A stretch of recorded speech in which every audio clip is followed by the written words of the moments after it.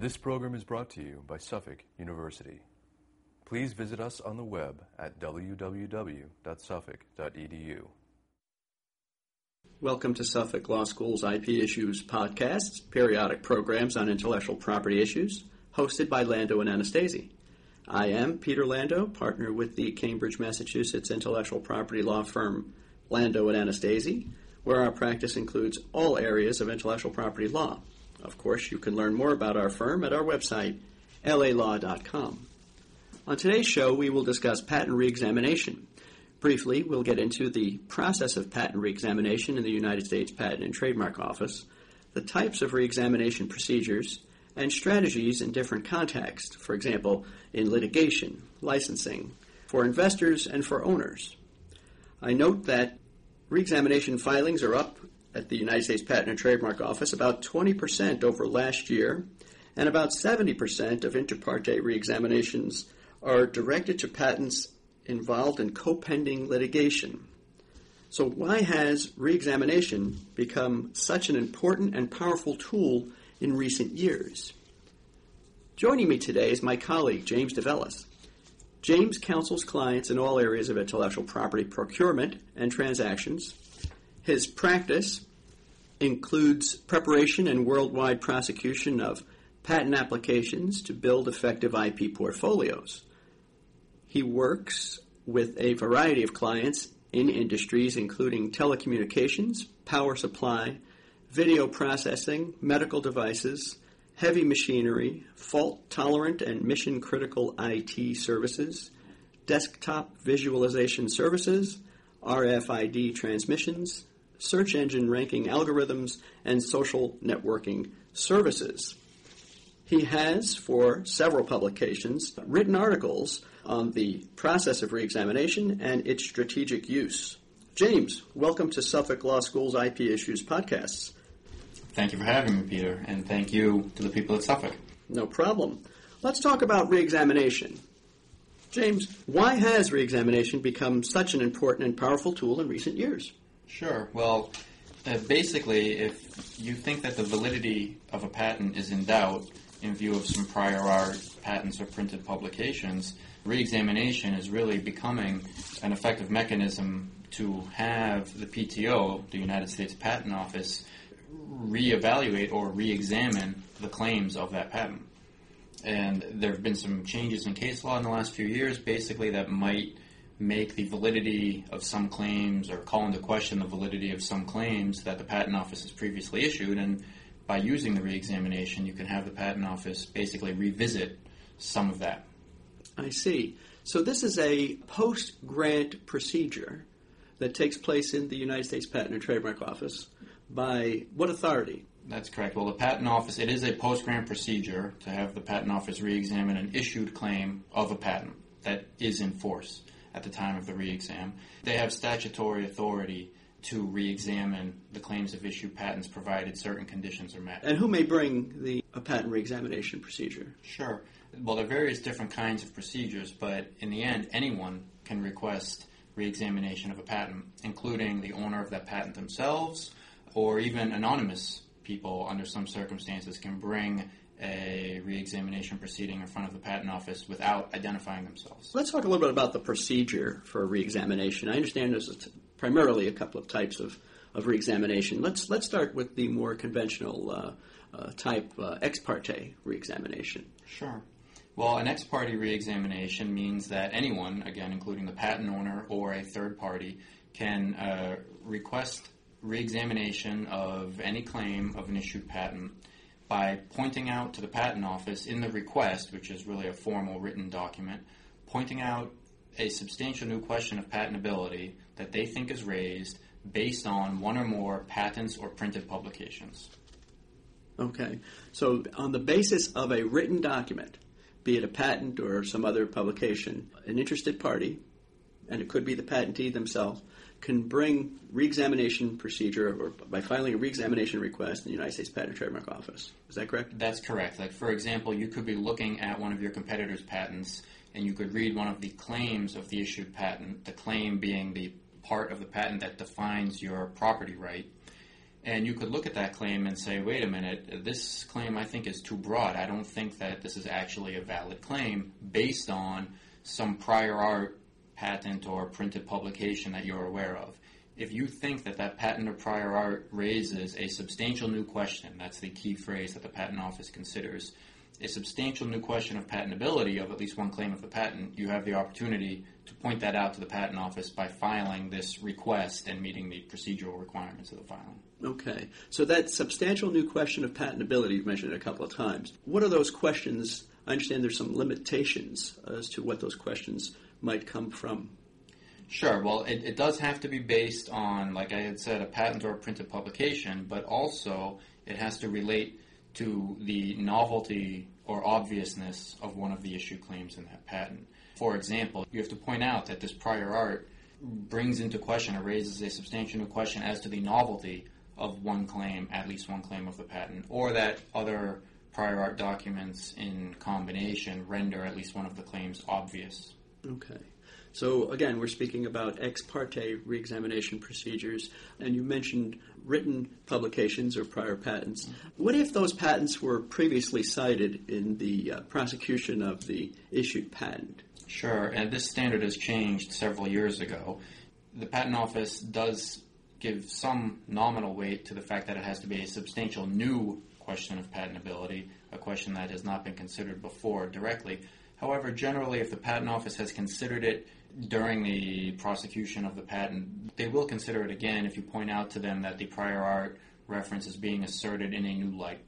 So if the written document that was previously of record in the issued patent, you can use it again if you raise it in a new manner. That's correct. You point out to the Patent Office that, well, this prior art patent or printed publication was indeed considered in the underlying prosecution of the patent. It can be considered to varying degrees. Sometimes it's actually discussed during the prosecution. Sometimes it has been cited to the Patent Office but never actually discussed.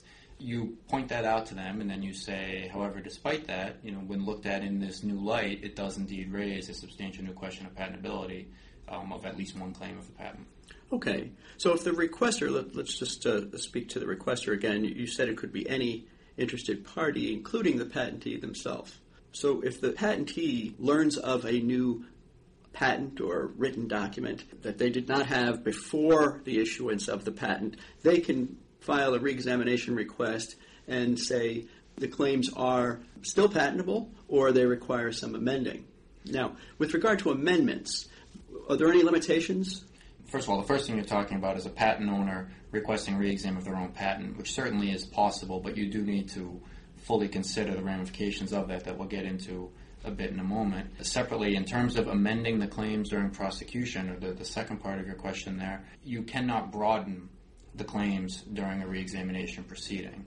So just briefly, when the patent is being re-examined because the Patent Office agrees that there is a substantial new question of patentability, they will examine the claims, they can reject the claims or allow them or confirm them, and you will have the opportunity to add new claims or to amend those claims, but those claims cannot be broader in terms of the subject matter that they cover than the original claims of the issued patent.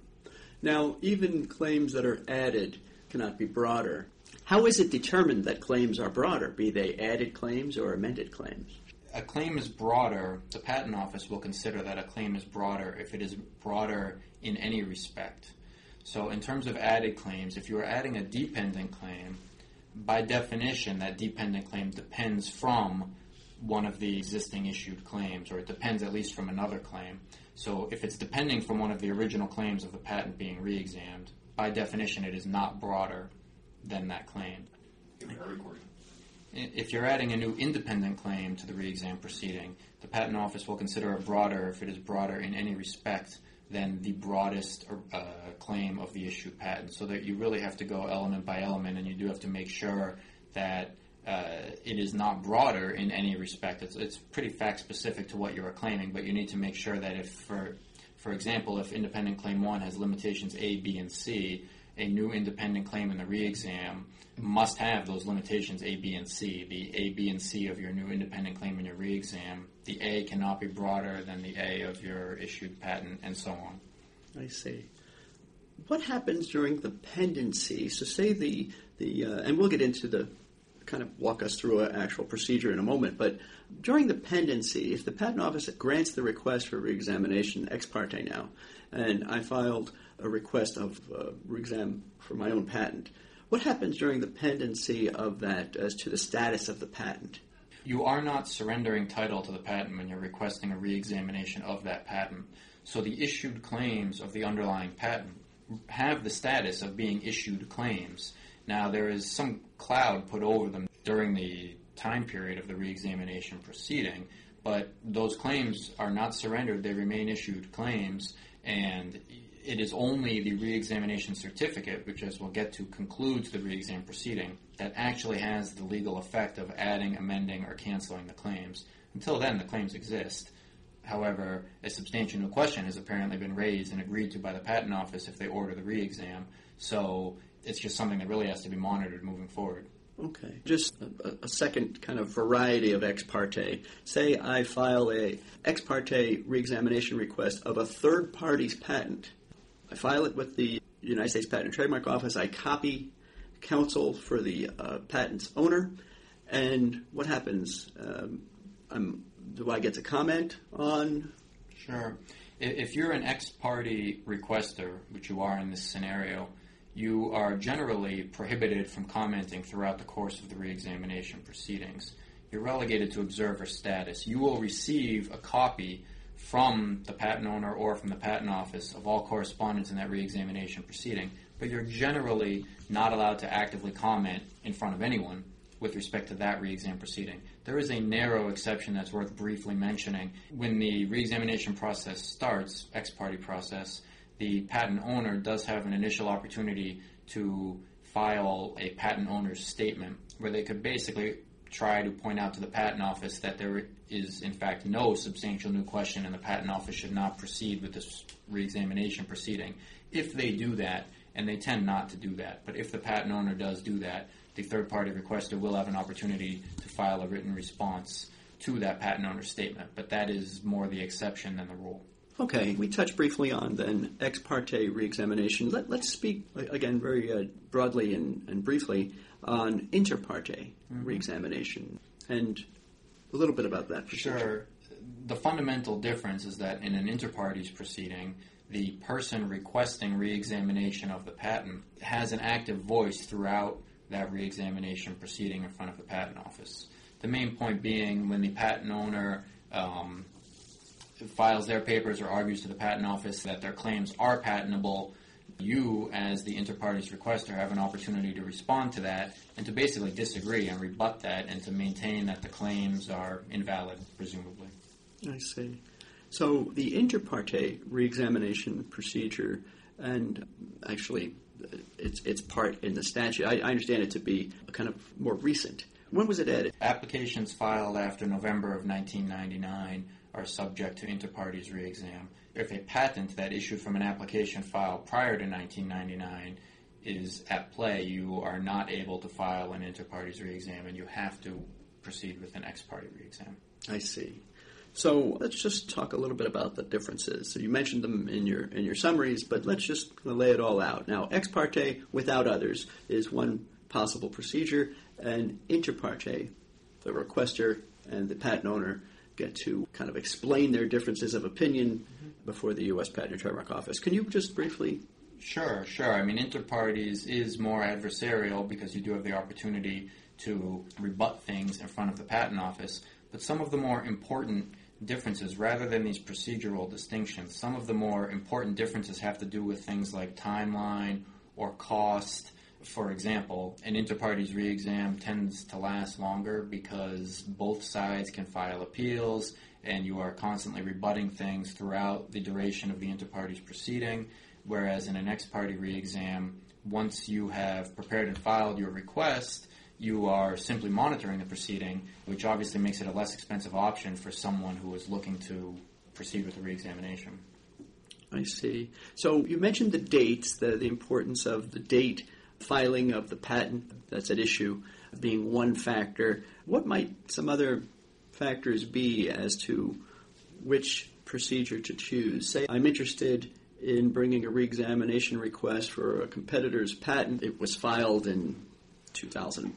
5, so I can go either route. What considerations might I? There are many. One of them, the complexity of the case at issue, is a factor to consider. For example, if you think you have a very clean-cut case with good prior art documents that you think very clearly invalidate the claims of the patent, well, maybe an ex parte request is sufficient there because it's not really necessary for you to chime in after that. If you think that the argument is more nuanced, if you think it involves a combination of several different references and you may have to consistently be defending your position, for example, it's a closer call basically, you may have to defend your position to the Patent Office on a more ongoing basis, well then inter partes re-examination would be perhaps a preferable option in that situation. I had mentioned earlier quickly, timeline is a factor. Ex parte re-exams do tend to wrap up a little bit quicker than inter partes re-exams, although they both do take some time. We're talking years here, a couple of years, maybe 2 years at least. And that's also something that's being talked about in the future. There is some pending proposed reform litigation and procedural changes to shorten those timelines. As far as statutory basis or substantial new questions of patentability can be raised, you mentioned novelty and obviousness. What if the patent owner makes amendments to the claims to overcome these prior art patents or written publications? Is there any other considerations? There are. Again, it depends on the nature of the proceeding, ex parte or inter partes, as to whether or not you're going to be able to comment on this. But if you amend claims during a re-examination or add new claims, and it's quite often a very good idea to to at least add new claims to your re-examination proceeding, those new claims do need to comply with all of the other procedural requirements of claims that you are trying to patent before the Patent Office. For example, there has to be adequate support in the written description for the subject matter that you're claiming and any new claims you add during a re-examination. That is not a basis of an initial request for re-examination. It's only novelty or obviousness that you can challenge during a re-examination. But if the patent owner adds new claims, in addition to meeting the novelty and obviousness bars set forth by the Patent Office, they do need to comply with all of the other procedural requirements, just like any other claim. Let me wrap up this segment here and talk about, just walk us through very simply the whole procedure. So filing an ex parte and the filings and what they're expected to get back and timelines basically from the Patent Office and in inter parte context. Sure. As well. In both. Okay, sure. Basically, in both circumstances, the process starts by filing your request for re-examination of the patent. There's some basic procedural requirements there, but you file a request where you point out to the Patent Office a substantial new question of patentability that you believe is raised by at least one prior art patent or printed publication. It has to be a printed publication, which is generally broadly interpreted, or a patent. And if the Patent Office, they will review your request. If you comply with the procedural requirements, they will look at it on the merits, and they will determine whether or not a substantial new question has indeed been raised. Now, they tend to do this relatively quickly, maybe within 3 months of the filing of the request for re-exam. And then they will give you an order either granting or denying your request for re-exam. This is true for both ex parte and inter partes. If your order is denied, which is rare, it happens maybe less than 10% of the time, but the Patent Office is disagreeing and saying there is no substantial new question of patentability, you can petition that and appeal that and ask them to reconsider, but for the moment your request has been denied. But generally this bar is pretty low and they tend to grant these requests and order the re-exam. When they order the re-exam, as its name implies, they re-examine the patent in view of those prior art patents and printed publications, and they see if that substantial new question actually rises to the level of rendering one of the claims invalid for a lack of novelty or obviousness over the prior art that you've given to them. At that point, they give an office action where they will reject, presumably, some of the claims based on that substantial new question. In an ex parte scenario, the patent owner will have an opportunity to respond. They go back once or twice, and there is an appeal process after that. In the inter partes re-examination, the same thing happens, but the requester has an opportunity to chime in as well.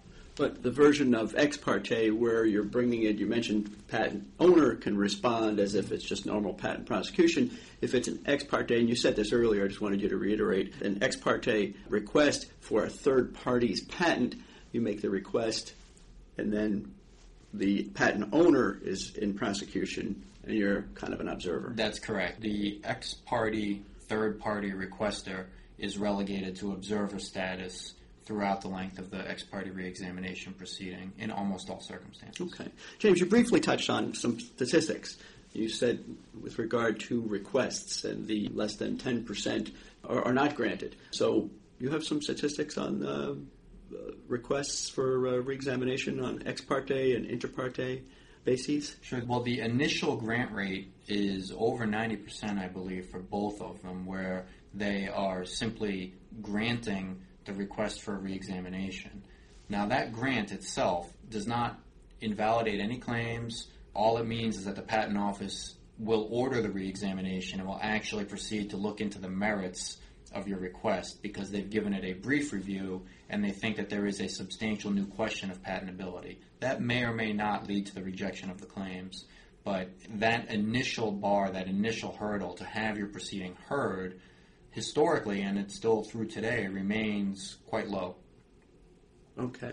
And some more by way of statistics. We saw, you and I in the office have looked at some of the statistics offered by the United States Patent and Trademark Office on their dashboard at uspto.gov, and you see it in trend lines how things suddenly changed around 2007, coinciding with the Supreme Court's KSR decision on obviousness. Can you just briefly touch on that? Sure. The KSR case of a couple of years ago, it is widely believed that that case has made it a bit more difficult for applicants to obtain patents in some circumstances, and that's led to an increase in reexaminations of issued patents where they're trying to get them evaluated under the looser standards set forth in the KSR decision. Okay. So it is interesting how other cases have impact on strategies. Using that as a segue, let's shift over to reexamination in the litigation context. We mentioned at the outset that 70% of the inter parte reexaminations pending in the U.S. Patent and Trademark Office at the moment have concurrent litigation. Can you talk a little bit about that? Sure, yeah, and this is actually where it gets very interesting, and this is where the reexamination process before the Patent Office adds a tremendous amount of value and is very important in some situations. Litigations, patent litigations in particular, are complex and they are expensive, and a reexamination as a complement to that litigation can improve your position. It can get you... As a defendant. Exactly, as a defendant. If you want to invalidate a patent, you can present those questions of novelty or obviousness before the Patent Office in a parallel reexamination. Another important factor to consider is your audience. You have the opportunity with a reexam to have your invalidity arguments heard and decided upon by the more technically oriented Patent Office as opposed to a more lay judge or jury. And in some circumstances, you might find that beneficial if you are the defendant or the alleged infringer who is seeking to attack the patent through a reexamination proceeding. So strategically, it can add a lot of value to the litigation by having your technical invalidity argument heard by a more technically oriented audience, being the Patent Office. I see. And of course, you mentioned expense without the expense of discovery and much more compressed schedule as well. Are there any considerations? So if I'm making an invalidity argument in inter parte reexamination in the United States Patent and Trademark Office, and I'm presumably using prior art patents and printed publications that I would use also in court, are there any considerations? Sure. There are potentially some estoppel issues that you do need to be aware of if you're proceeding with an inter partes reexamination in parallel with a litigation proceeding. If you are asking the exact question over the same prior art and the same claims, once the Patent Office decides on that in an inter partes reexamination proceeding, you could be stopped from raising that in the court subsequently. But so it is something that you really need to think about carefully. You do need to talk to the counsel and make an educated decision whether or not you want to proceed with this inter partes request in this situation. Another thing to consider is that estoppel provision is very important, but it need not be the driving factor behind the decision, especially if settlement, for example, is a likely or a desired outcome. There could be other reasons why that estoppel provision, which is widely talked about in the industry, might be of less importance in your particular situation. Or you might decide that you're okay with that potential estoppel situation because you have confidence in your request before the patent office, or you just don't think that the estoppel issue is going to be a big factor in your litigation or in subsequent litigations. Okay. So I'm a defendant, let's say, and I've been sued in federal district court, and I have an invalidity position to offer, and I proceed filing a request for inter parte reexamination in the U.S. Patent and Trademark Office. Do I then move the court to stay the litigation, to buy time? Exactly. That's something that is routinely done in both the inter-party scenario that you mentioned and in ex-party scenarios. You use the reexamination basically as a tool to obtain a stay in the patent litigation. The point being, judges in many circumstances, but not always, will stay their litigation because the patent office is now re-examining the claims that are at issue in the litigation. These claims might be canceled, they might be amended. All of these things obviously will have a big impact on a patent infringement litigation. So the court quite often can say, well, we're going to stay this until we know whether or not these claims are going to survive this re-examination proceeding. It brings up several different issues that are very fact-specific, but in general, if you do wish to obtain a stay, which most defendants do, you want to move quickly and you want to request your reexamination, be it inter-parties or ex-parties, as early as you can in the process, and then convince the judge that you are doing this in a proactive way and not using the reexamination as a last-ditch effort to get yourself out of some trouble in the litigation. So when the lawsuit starts, very quickly consider whether or not a reexamination of the patent at issue in the lawsuit is going to further your ultimate objective. Presuming you're in a position to do so and you have the prior art patents or documents. Let's move on to talk about re-exams in the kind of the business, more business context of licensing and investors. Why might it be useful for licensees and licensors to understand re-examination, and same for investors? Sure. Well, yeah, this is another very important area where re-examinations can add a lot of value. For example, in the licensing context, a patent owner oftentimes will invite, through some letters, they will invite some of their competitors to take a license on their patented invention.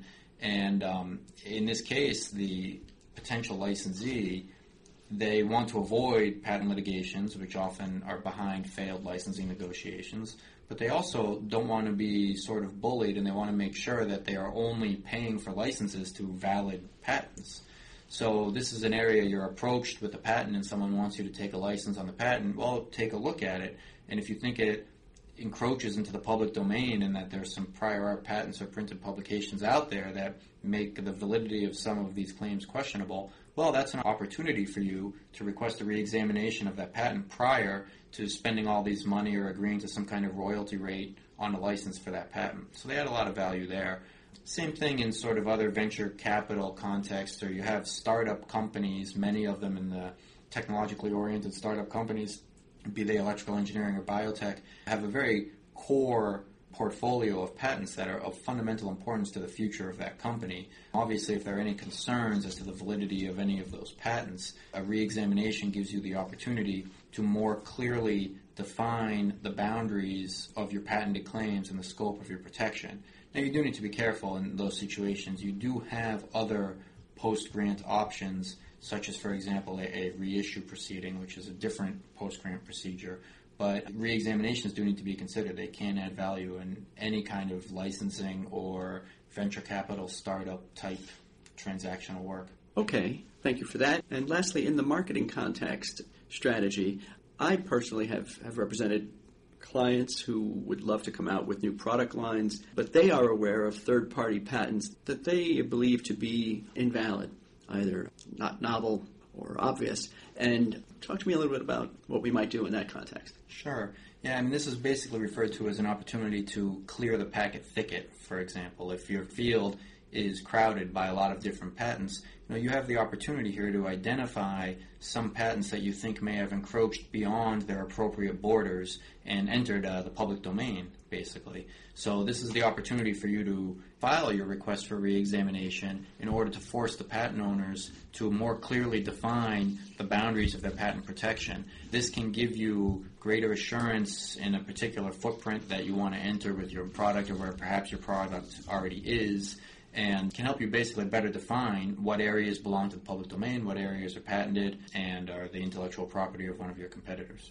So it might even serve to have the competitor make amendments to the claim, narrowing amendments to the claims that you could then design around more comfortably. Exactly. They put all of that on the record, and you can use that to give yourself some assurance that your products are not infringing. Actually, you just mentioned something perhaps we should have mentioned earlier, that the proceedings are indeed public. That's correct. Yep, all of your filings are publicly available. Okay. Let's talk, just in the time we have left, James, about some traps for the unwary in all these contexts. Mm-hmm. Sure. I mean, re-examinations are a very powerful tool in basically every business decision that touches that patent should consider the ramifications of a re-examination of that patent. And while it is very powerful, you do need to be careful. The re-examinations cannot be unfiled, or a request for re-examination cannot be unfiled. There can be unintended consequences. Once you file a request for examination, the Patent Office will generally continue with that process through to conclusion with the re-examination certificate. There's some level of unpredictability there. For example, if you're requesting a re-examination of your own patent, which now is more rarely done, your claims could be rejected. They could be canceled. You might not get the result you want. Same thing if you're a defendant in a litigation, you're requesting re-examination of a patent that's involved in the litigation. There's no guarantee you're going to win that proceeding, and if you lose, the resulting claims, in a sense, will be somewhat strengthened because they will have been twice vetted by the Patent Office, once during the original prosecution, once during a re-examination proceeding. That can make any subsequent invalidity arguments that much more difficult to make. Okay.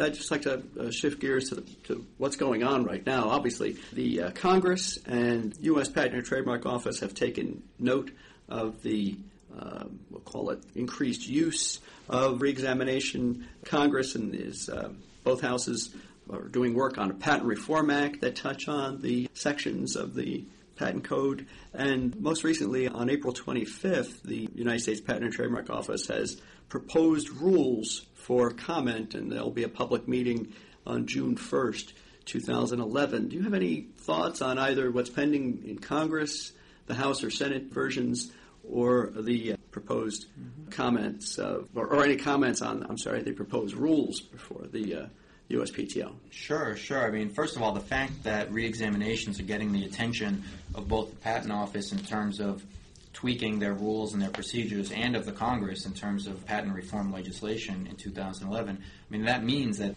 re-examinations are important and are effective, and they're trying to continue to make them more important and more effective. Basically, a lot of the proposed reforms have to do with shortening the time frame of re-examination proceedings. I mentioned earlier they can last for easily 2 or 3 years.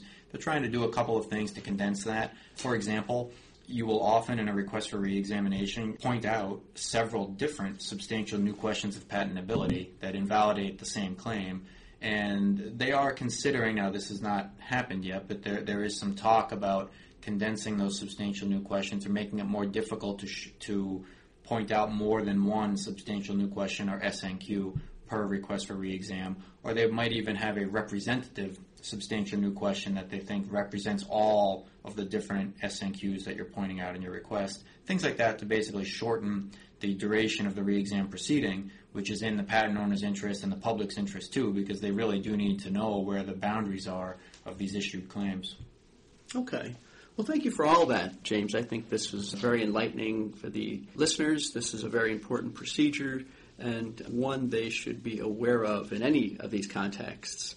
And that about does it, however, for this edition of IP Issues. A very special thanks to my guest, James DeVellis. James, if somebody wants more information on this topic, how can they reach you? Sure. Through our website, the firm's website, which is lalaw.com. You can also email me at jdevellis@lalaw.com, or you can feel free to give me a call, 617-395-7066. Thank you very much, James. And, of course, you can contact me directly at plando@lalaw.com. Have a great day, everyone.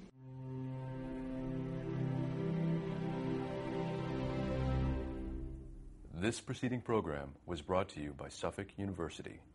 Please visit us on the web at www.suffolk.edu.